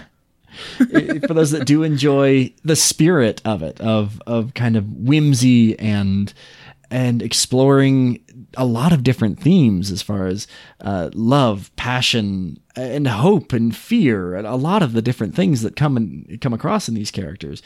If you like exploring it, then go for it. It's something that read the play, watch the play, jump into it if you haven't already. Honestly, you might like Shakespeare more than you already realize because so many films are based off of Shakespeare plays. Like one of my favorite films growing up, 10 Things I Hate About You, right? Mm-hmm. It's based on Taming of the Shrew by Shakespeare. Yep. Or the movie She's the Man is based off of Twelfth Night. Lion King is even Hamlet in so many ways. His plays are so heavily peppered through pop culture that you may like tropes him and not that get chewed understand. Up and recycled a number of times. Yeah, you may just not even know you like him, and you do. Yeah. He permeates our society for absolute sure. But he is, the actual text of Shakespeare is, it's hard to understand what's called technically, linguistically modern English. So, anyway, let's talk about the actual play. Yeah, there is a lot to talk about in here. So we're just going to cherry pick some of the things that we want to talk about in it. Yeah, let's talk about Pyramus and Thisbe. Okay. A play within a play. Mm-hmm. I kind of loved his Shakespeare's own view into the theater world with the play, right? It was really fun to see that his portrayal of Bottom as this arrogant actor that thinks that he can play a million parts rather than just let the other people in the company perform too. Right? I have met this character in the real world many times. And I am sure that Shakespeare had too, because he, in his time, was very present while his plays were being performed in the theater. He was writing them as they were going on stage and everything. Well, not literally as, but you know what I mean. He would write them and then his plays would be practiced and performed and he was there. And I'm sure he saw some of that drama that definitely happens backstage, as we know. Yeah. You guys may not, but it definitely happens. And really, the play within the play, the rude mechanicals sections, that's actually my favorite part of the whole play. Yeah. So I did this show with the Children's Theater of Salt Lake for a number of years. We played it in kind of repertory format on top of other shows, and such a good theater. And I did. I was the part of Snug the Joiner. That's right. Nice. Snug the Joiner plays the lion, if you remember yep. from the synopsis there. Mm-hmm. And I played him with kind of a slow kind of way of speaking. And that's what he says he is, right? For I one Snug the Joiner am, or else no lion's dame. And he kind of sounded, like Dauber from Coach. There you go. Yeah. Yeah, so that was it was fun. It was, Bottom's such an interesting character. Yeah. What to say? He was an ass, then he was literally an ass, and then he was, throughout the whole story, just basically a pawn and really comedic relief, honestly. Yeah, but he is a sympathetic character, too. He's definitely interesting. He's not really hateable for being an ass. You're just grown. Yeah. Oh, yeah. Bottom. Yeah, I've never had the chance to play Bottom, but I'd like to. I think it sounds someday. fun. Yeah, that'd be really fun. It's a really high energy role that is all For about sure. just putting on the biggest show you can, and that's a fun thing to do. You're the actoriest actor. Yes, the most of the mostest. Yes, definitely. Yeah. So it's just a fun peek into something that Shakespeare kind of hinted at from his own life, I'm sure. Yeah. So cool. So we've got the rude mechanicals. We There's another little plot line of the fairies. Oberon and Titania. Yeah. Now they're usually what draws people into this play because it's the fairy play, and it has so much bright, imagery and the colors and the costumes and all kinds of things. Now, both times that I've done it before was kind of literal in the fairies, where it was traditional, almost Grecian costumes with big old fairy wings and Of course. and glitter everywhere. Because who doesn't want to be a glittery fairy? Come on. I will say though that Oberon and Titania definitely do not have a healthy relationship, right? No, they don't. It's very much this. I really liked one of the write-ups on it that it's about not recognizing one another. They don't see each other, not even as equals. They don't understand one another. Right.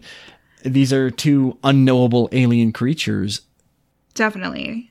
But even though they're both kind of fae, they don't get it. They also have a very human aspect to them. Yeah. I guess if you live eternally and you're in this position of power always, and you're constantly butting heads with that power, your relationship is definitely likely to sour at some point, right? Mm-hmm. I love that Titania is such a strong woman. But yeah, she's got some really cool moments in the play. Oh, definitely. She's super cool. But it's also why she ends up being this victim of Oberon's scheme, right? He can't handle that she told him no, so he lashes out at her. Mm-hmm. And that's a very human thing to do. Somebody shuts you down and you get mad and you bite back. Yeah. And it's never a good thing. It's never a good thing. It's not. 0% of the time is that the correct choice. But, we are who we are. We're kind of selfish creatures just in general. And I like to see that. I like to see these aspects of humanity kind of reflected in these two totally fey beings, right? Mm-hmm. That were they, actual fey or whatever, they probably wouldn't have this issue at all. But we can't relate to them that way. So there are parts that make them these mystical, magical, unknowable beings, and then there are parts that make them very, very human. Yeah. Too,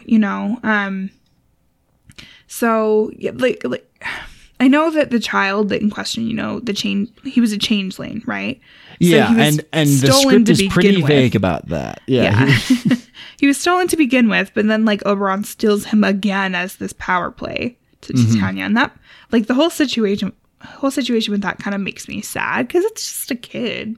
But I like to think that that she gets Oberon back later on, because we never really see that. But I'm sure this whole backbiting, scheming thing is a constant back and forth between them, I think right? we're seeing a small window just into a much tiny larger snippet. system. Yeah, that we're seeing one night, right? Like, that could be they're every day. all about negotiation and power plays, and that may be their entire relationship. Small note, there is a segment of the population that likes to pronounce her name Titania. They are wrong. Really? I was like, I've never heard that before. Well, no, it's either just any of the different variations on it. And it's when we joke about it, they're wrong. Well, that's because there's a traditional theatrical way to say that character's name. Right. But there's a lot of different ideas as far as where he got that idea for her. Her name is taken from Ovid's Metamorphosis. But her aspects as the unknown queen of the fairies, that's kind of a cool thing that in pop culture that's become her name. But before that, she didn't have a set name. Right. Sometimes it was the spirit of the Morrigan or something else in there. Once and you go way into that deep, and there's the Seelie and Unseelie court, and all of the Fae gods and world and creatures. I mean, it's really cool. Rest We'll get there assured, someday. dear listeners, we will do a Fae episode. Oh, we sure will. You don't know how much we really enjoy the Fae realm. It's a kooky place. I mean, even just an episode on the Morrigan would be amazing. Oh yeah. If you need some, there's a lot of urban fantasy out there that has a ton of stuff. Like almost every urban fantasy book has something to do with the Fae, like traditional, like Irish, Celtic, English Fae, basically. And they're great. Like it's all political and magical, and it's pretty cool. Yeah, because it's a court-based system. Exactly. Traditionally, these stories, they and a good one and a bad one. Like good. Yeah, they have good court, bad balance, and they have their own system of justice, and there's a lot of stories. Very tricky. Yeah. So anyway, that's Oberon and Titania. Yeah. Ooh, let's talk about Puck. Puck. Okay, so Puck, what have we got on him? He's a sprite. He's often portrayed as very youthful and ageless. Robin Goodfellow. Yeah. Robin Goodfellow is kind of his name. Again, why he is named that, the script doesn't really explain. Just kind of Robin casually Goodfellow's bounces around the two names. Yeah. Well, I mean, Puck is, if I'm remembering correctly, he's actually like based on an amalgamation of creatures that are specifically that. I think Robin Goodfellow is one of those creatures, and he's basically just a mischievous Fae creature. Like he just gets up to crap, and I feel like he's kind of that friend that will like help you with any shenanigans that you're up to, just because they love the drama. And if you're up to something you shouldn't be doing, he's definitely the guy to call. Yeah, I mean, like, it's unlikely that anything in this story would have happened without Puck just, like, making up random things. Like, it was all because of him, really. But I'm noticing that Puck is not really a details-oriented character. Puck is kind of a... He's like, oh, yeah, okay, I'll go put some of that flower juice on that guy. Yeah. Not like, what does he look like? You know, and then of course that happens with Lysander, and then bam, right? Yep. So, and fun little note in our show, because of a typo that was in the script early on in the rehearsal process. Not only am I named Lysander, I'm also named Charmander. Heck yes. Which would you rather be? Obviously, we would want to be a Pokemon. Totally, yeah. So. Yeah, there is that. So that brings us around to the lovers. Yes. Now, the lovers are... confusing and interesting and a little bit sad, honestly. Yeah, they've got some really very sad moments that are temporary. The idea of identity being tied to love that is then lost. Right. So how much identity remains when the bond is broken. For sure. And I mean, their initial situation is complicated enough, right? Mm-hmm. The whole like weird love, whatever 4 would be. It's not a triangle, but that whole tangled mess. And then this artificial love just gets thrown into the mix and it gets so messy. And then you end up feeling so bad for each of them, you know, like Lysander and Demetrius, because they have no control over all of these seesaw feelings. Especially like Demetrius, because he never even gets that fixed, right? Like his love they for just Helena leave him. is never actually true. Yeah. Which is sad. You know, it's sad for Helena because she does this whole journey of unrequited love to feeling super mocked to this artificial love with the person that she'd been pining for. Yeah. Like, would you ever feel okay with that? You know? But then they woke up. She doesn't. Yeah. It's a I don't think she dream, ever finds so- out. She doesn't know. She's just. Yeah. You know. But it's still, you know, we know that it's all artificial and untrue. Yeah. And then just like Hermia's utter rejection. Well, it kind of lands in a place of, and everything is as it should be. Right. Yeah. But the very notion of should is a hard one to really evaluate sometimes. The way things should be, that's very seldom the way they actually turn out. It's just something to keep in mind. Yeah. With Lovers, what are your feelings on how you like on playing Lysander? He is a very he gets kind of conflicted in a lot of ways. Just for one, he in the beginning of the play, he's just, you know, this kind of ball of rage that is only trying to put on a good face when certain characters are looking, but he's really trying to solve this problem. And one of the things that he does, he actually comes up with the idea of let's run away, let's get out of town. And that's his big solution. It's such a guy solution that where it's not. I mean, they had to, I guess, because she was gonna get forced to marry Demetrius otherwise, right? Yeah. And his grand scheme is let's leave town, and so it'll solve everything. Yeah. And so from that, I've kind of taken that Lysander he's not a dumb character, but he's a little bit inexperienced in real matters of the world. Like how to actually figure something out. Yeah. Yeah. And so that's been kind of a fun thing to play with. And in our version, like I mentioned, we're trying to focus on certain 80s archetypes and pop culture characters. With the relationship with Demetrius, we've been joking that it's kind of Zach Morris and AC Slater. That's definitely 80s. Where they're friends, but in a competitive way, and entirely based on the situation, they may become antagonists. And that's the relationship they had going into this. For sure. And you literally do at one point, because you end up like basically fighting a little bit. Yeah. Oh, yeah. Through the whole thing, it's kind of one-upping each other until threatening to kill each other, where we're actually hunting each other through the woods. And if not for the actions of Puck, somebody would probably die. Well, I mean, technically Oberon too, because he's like, "Go fix that," you know. Yeah, go fix that. Yeah, it was an Oberon. Oh yeah. But so yeah, the character of Lysander, he's got some really, really great chunks of lines, some really good, strong monologues that are very harsh toward Hermia.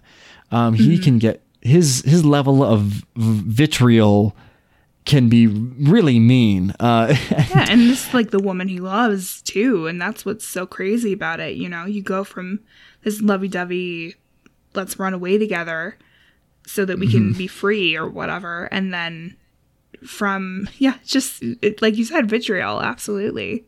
Yeah, and I would recite some of Lysander's lines off the cuff, but I actually haven't memorized most of them. You'll get there. As our cast will attest. But we don't open for a while. Everything's fine. Don't worry. You got time. Yeah, that's something that is very difficult to play with Lysander. In a moment, he can be very earnest in turning on Hermia and saying, "No, I don't love you. I didn't love you. I was wrong. You are nothing I could ever want. Get out of here."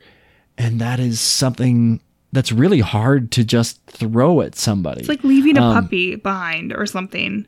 Yeah. So sad. Yeah, and it doesn't help that this is an actress that that has been fun to get to know, and we've been having a good time putting this show together, and I have to fling these really abusive insults and throw her around the stage and get her, and because we're under this mad love spell, and she's actually the aggressor in a lot of the fights, going after Helena. Hermia, I think, is who the line "she is little but she is fierce" or something of that. That's who the line is said about. That's where that comes from, for sure. There are a lot of lines in many productions. Kind of the only way you can tell Helena and Hermia apart is Hermia is short, Helena is tall. They're almost interchangeable otherwise. Mm-hmm. And I like that in our particular version, they're trying hard to really expand on what are some of the differences that we can add into these. Sure. I guess you could go with the thing that Helena's always weepy. Yeah, Hermie's weepy, always angry. They've landed on that she's kind of a wannabe, that she's a follower, that which would very much be her. Hermia is a trendsetter. Helena is the one that comes right afterward. Make it Breakfast Clubby. Yeah, and that kind of has been working. It's just been a fun angle to I'm really excited to see it. The whole plot line with the lovers, it's a messy plot line in a great way. But it's really fun to watch, and I'm sure it's really fun for the actors to play. So yeah, it gets a lot of fun opportunities to do visual gags or make fun pictures on stage as far as where you're standing and what position you're doing, and just become part of a larger show. And it's the whole show itself is just chaos the whole time, and you guys can probably tell that just from the synopsis itself, right? It's so much happening all of the time. Playing devil's advocate for those that don't like Shakespeare, I understand it's possible to do this show poorly. It's absolutely it's a challenging show to do. You need good actors. You need a strong concept if you're changing it to be in a different place. And it's Shakespeare. You have to determine, how are we making Shakespeare translatable for just general theater masses of people, right? Because it is hard to understand, and we fully admit that. It's an inherently archaic and backwards kind of thing. We have the ability to communicate to a much larger audience, so why do we focus on only the ones right in front of us? And really, it just comes down to that energy exchange, where you're going right to a live audience who is there, and they're reacting to every little thing that happens on stage. And that is a really unique feeling, and it's something really cool. And if you guys have, I don't know, maybe you're not into theater, right? It's not for everybody. Some people hate it. I get it. Yeah. But when you see a really good production of something where the actors are very into it and the audience is very into it, it's a magical thing.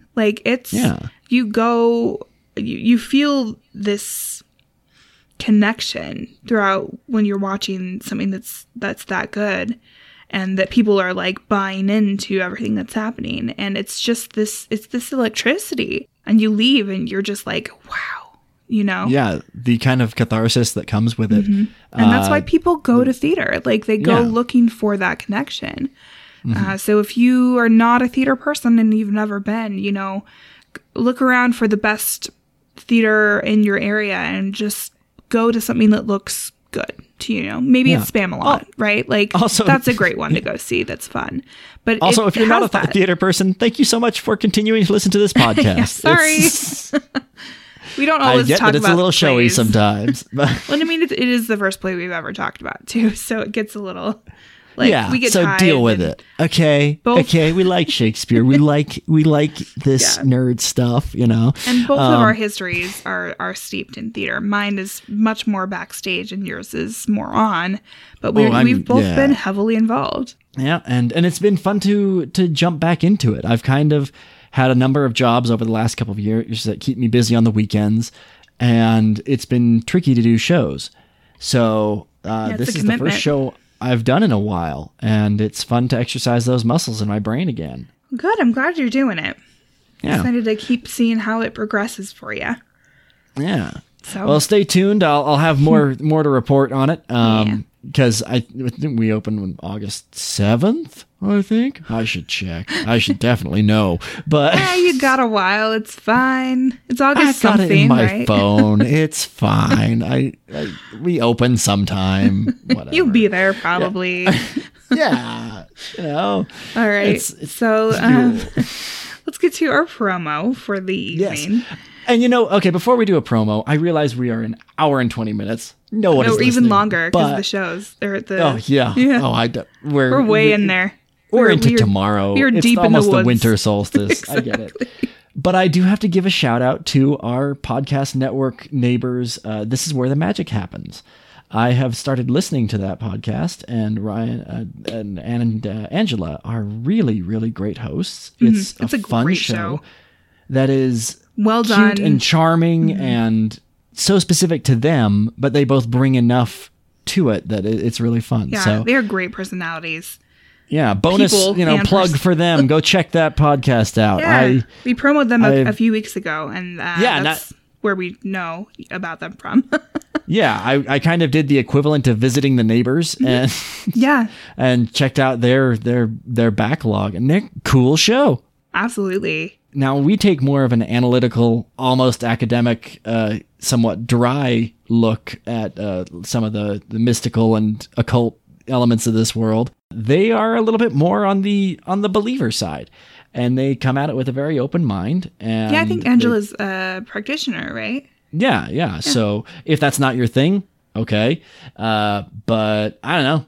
I find it fascinating, and as kind of the agnostic of all things, it's a fun look at the other side. It never hurts to learn about something, right? Yeah.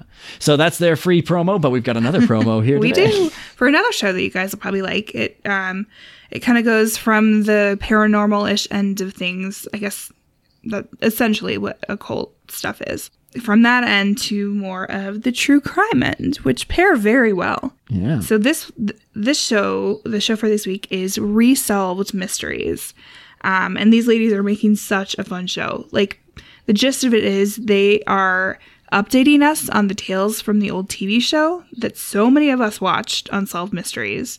So if you ever wanted to know what happened to those mysteries after that show, this is the podcast that will tell you about it. Oh, this seems cool. Yeah. Okay. So all right. check out this Let's take a promo. listen. Hi, we're Eliza, Allison, and Carlin, and we're the hosts of Resolved Mysteries podcast. Our podcast follows the 80s and 90s television show Unsolved Mysteries, hosted by Robert Stack. We have a love for true crime and the unsolved. if you don't remember Unsolved Mysteries, we forgive you, but you don't have to know to get into our show. If you like true crime stuff, ghost stuff, alien stuff, or just stories about weird shit like Bigfoot, this is your podcast. The stories we cover range from totally ridiculous to truly heartbreaking. We do detailed research on all of the segments that Unsolved Mysteries aired, then drink some wine and give you the latest updates on every case. We talk about stories that will leave you laughing, crying, and occasionally outraged. Resolved Mysteries podcast is available on Apple Podcasts, Stitcher, or wherever you get your favorite pods. Join us, and perhaps you may be able to help solve a mystery. All right, so give them a listen. I think you guys will really like them, especially if Gonna you're have to a true crimer. Make more podcast listening time, I know. I suppose. It's so hard because there's so many great shows out there, but Yeah. we'll get But, them eventually. Yeah. Well, thank you so much for listening to ours. Yes, thank you. Yeah, as we kind of wind down here, my A million cup is hours empty. later. Yeah, the It's the true. midsummer Whatever. the midsummer is waning on us, and yeah, I hope everyone has a nice, safe middle of the summer. Hope you're all doing something fun. Yeah. And I guess that's it for this week. So just as always, you can find us on Instagram and Facebook at Folklore on the Rocks. You can find us at Twitter at... Folklore Rocks. So you guys got it again because I couldn't do it last week. Oh, so Sucks. sad. It's fine. I prefer that you do it way better than me, so it's great. We have pictures, notes, sources on our website at folkloreontherocks.com. I have copious links for just this episode that'll be on there. So if you want more info, check that out. We've got a Patreon, we've got a PayPal. If you would like to donate to us either way, the PayPal button is on our website. The Patreon is on the Patreon website. Yeah. We do free stickers if you want to write us a review and send a screenshot in. We ask that you please rate us, even if you don't want stickers, and leave a review. You can do that on, I think, what it is now, Apple Podcasts. iTunes? Oh, is that what they call this now? I don't know should what's happening. become better versed in the Appleverse. They just decided that they were getting rid of iTunes, so I don't know. It is. But I hated iTunes for so long. Everyone. What did. am I going to hate now? Probably Apple Podcasts. Okay, all right. But we're also in like any other place you can find podcasts, and you can write reviews on Stitcher. You can write review on our page on Facebook. All of those are great too. All of those are fine. Yes, please. And once we get 100 of those, we're going to do that bonus episode, and it's gonna be great. And we'll do a good job on it. We promise. We'll try. Yeah. We'll try real hard. Yeah. Like we don't try all the other time. I know. Yeah. Like now I've set a weird standard for that, but on that one, no, we'll make it good. We'll make it worth the hype. If you pick Bigfoot, it's going to be like 8 parts. You know, it is what it is. Oh, it'll be glorious. If you want us to do Bigfoot, we will do the best damn Bigfoot podcast you will ever hear. I don't know. We might not be able to beat Astonishing Legends. They just did like a mini parter on Bigfoot. Well, I will bring in both Bigfoot hunters and Bigfoot himself. Yes. Or herself. Yeah, herself. Yeah, there you go. Yeah, one of them. So I'll anyway. catch one. So tell your friends, word of mouth is the best possible marketing that we could get. You know who would like us out of your friends. If you like us, you probably have friends that would also like us because we are that kind of people, you know. We find friendly people, our ilk. and we make friends with friendly people. Well, I just mean we find our ilk of people who like weird stuff. We have our own little tribe. Exactly. And I know you guys do too. Yeah. So, but anyway, thank you guys so much for listening, and just tune in next Sunday. Yeah, thanks. Bye, everybody.